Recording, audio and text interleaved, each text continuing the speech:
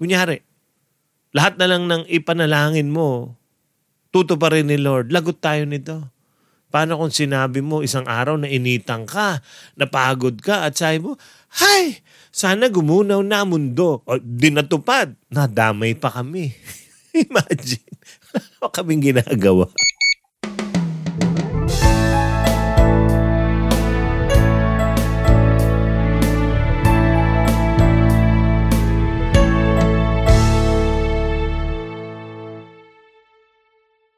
Alam mo ba yung Midas touch? Merong legend ng kwento tungkol sa isang hari, si Midas. Mahal na mahal niya at gustong-gusto niya ang mga gold. Sobra, mukhang gold. So hiningi niya sa isang Dionysus, isang Diyos, na lahat ng hawakan niya magiging gold. Sa una, binigay yun sa kanya. Sa una, okay siya. Nung hinawakan niya yung cup, naku, naging gold. Nung hinawakan niya yung bato, naging gold. Masaya siya. Pero maya-maya habang tumatagal, parang hindi na siya masaya. Bakit? Kasi nung hinawakan niya yung pagkain, naging gold. Naku, hindi na siya makakain. Nung niyakap niya yung mga mahal niya sa buhay, naging gold. Hindi siya naging masaya. Bakit? Hindi talaga di ba? Pag hinawakan mo, naging ginto, paano mai-enjoy yan? Kaya alam nyo, ang tawag doon is the undesirable consequences of what you ask for. Undesirable. May consequences kung lahat ng hinihingi mo ay matutupad. Kaya alam nyo, alam ni Lord itong kwentong ito ng Midas touch. Kaya hindi niya sinasagot lahat ng panalangin mo. Magpasalamat tayo. Thank you, Lord. Imagine, kunyari, lahat na lang ng ipanalangin mo, tutuparin ni Lord. Lagot tayo nito. Paano kung sinabi mo isang araw na initang ka, napagod ka at sabi mo, "Hay, sana gumunaw na mundo." O di natupad, nadamay pa kami. Imagine, wala kaming ginagawa. Diba? Nasa aircon kami, ikaw lang nainitan. Nung sinabi mo, sana magawa na mundo, nadamay kami. You know, God knows that He cannot answer all our prayers. Just imagine, if God granted all the silly prayers you've made in your life, where would you be now? San ka na kaya? Kaya ako naniniwala, darating ang araw, magpapasalamat tayo kay Lord sa mga hindi niya sinagot na panalangin. Bakit? Alam na natin, many of our prayers are misguided. Oo, example, imbis na ang ipagpipray mo ay character, ang pinagpray mo comfort. We pray for comfort instead of character.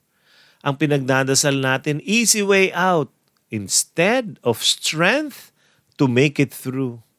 Ano pa? We pray for no pain. Alam naman natin, di ba? No pain, no gain. So we pray for no pain when the results would be no gain. We pray, but the Lord will never give us. Why? Because if He answers all our prayers, it would rob us of our greatest opportunities. Minsan, ang ating mga panalangin, gusto nating i-short circuit yung plano ng Diyos. I-shortcut yung plano ng Diyos para matupad niya yung layunin ng ating mga buhay. Kaya, thank you Lord. Hindi mo sinasagot lahat. Sana sagutin mo yung napakahalaga. Pero minsan, alam din niya no? Alam ni Lord. Kita niya yung bigger picture. Alam niya yung mangyayari sa atin in a few months. That is why He is not answering your prayers today. Why? He knows. This is what you need to do. Trust Him.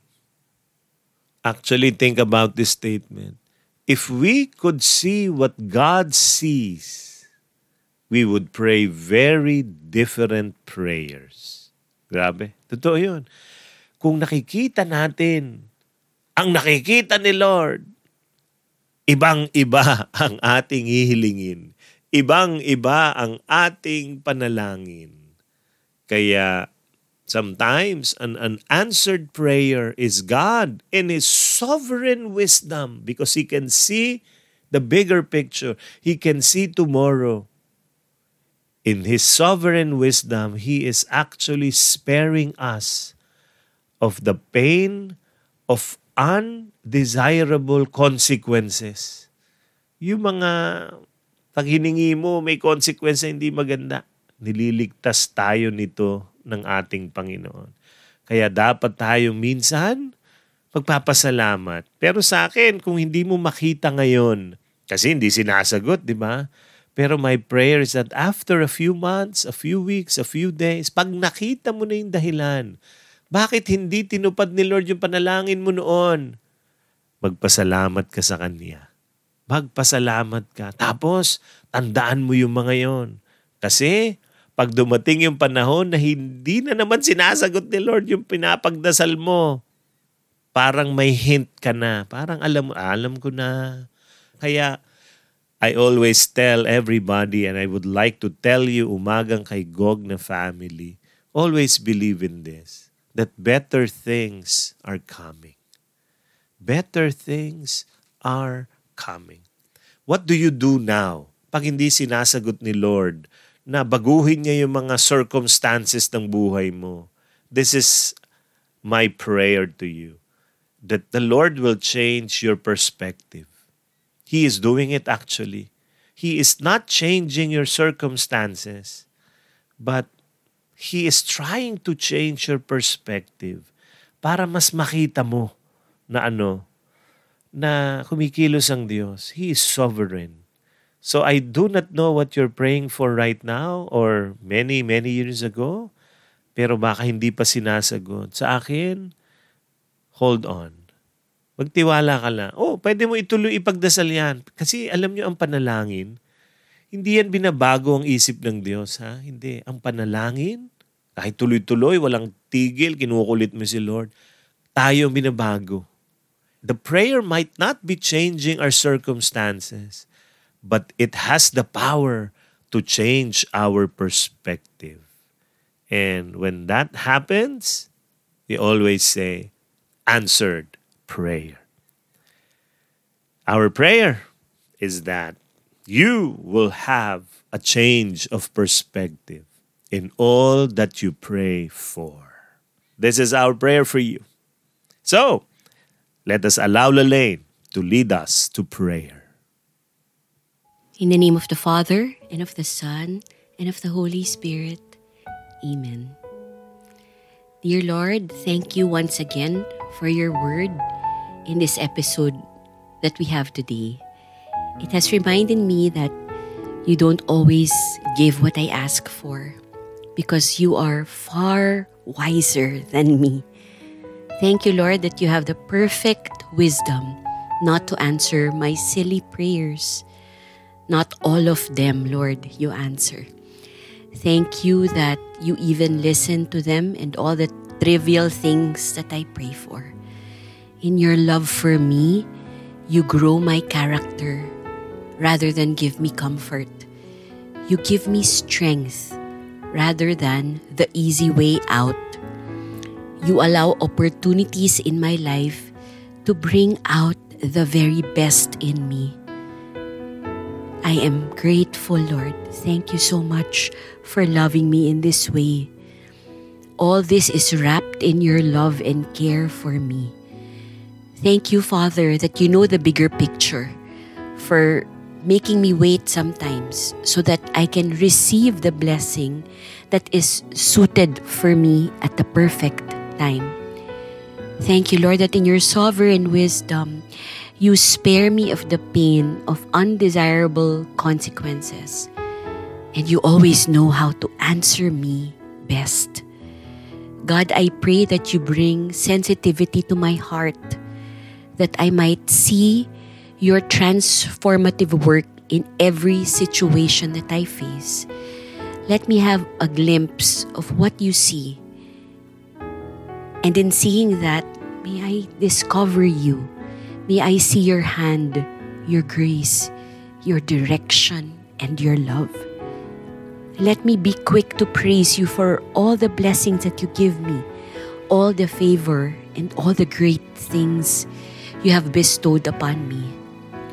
But for the things that are hard to accept, let me be quick to seek your faithfulness so that I remain open to hearing what you want me to learn in every situation.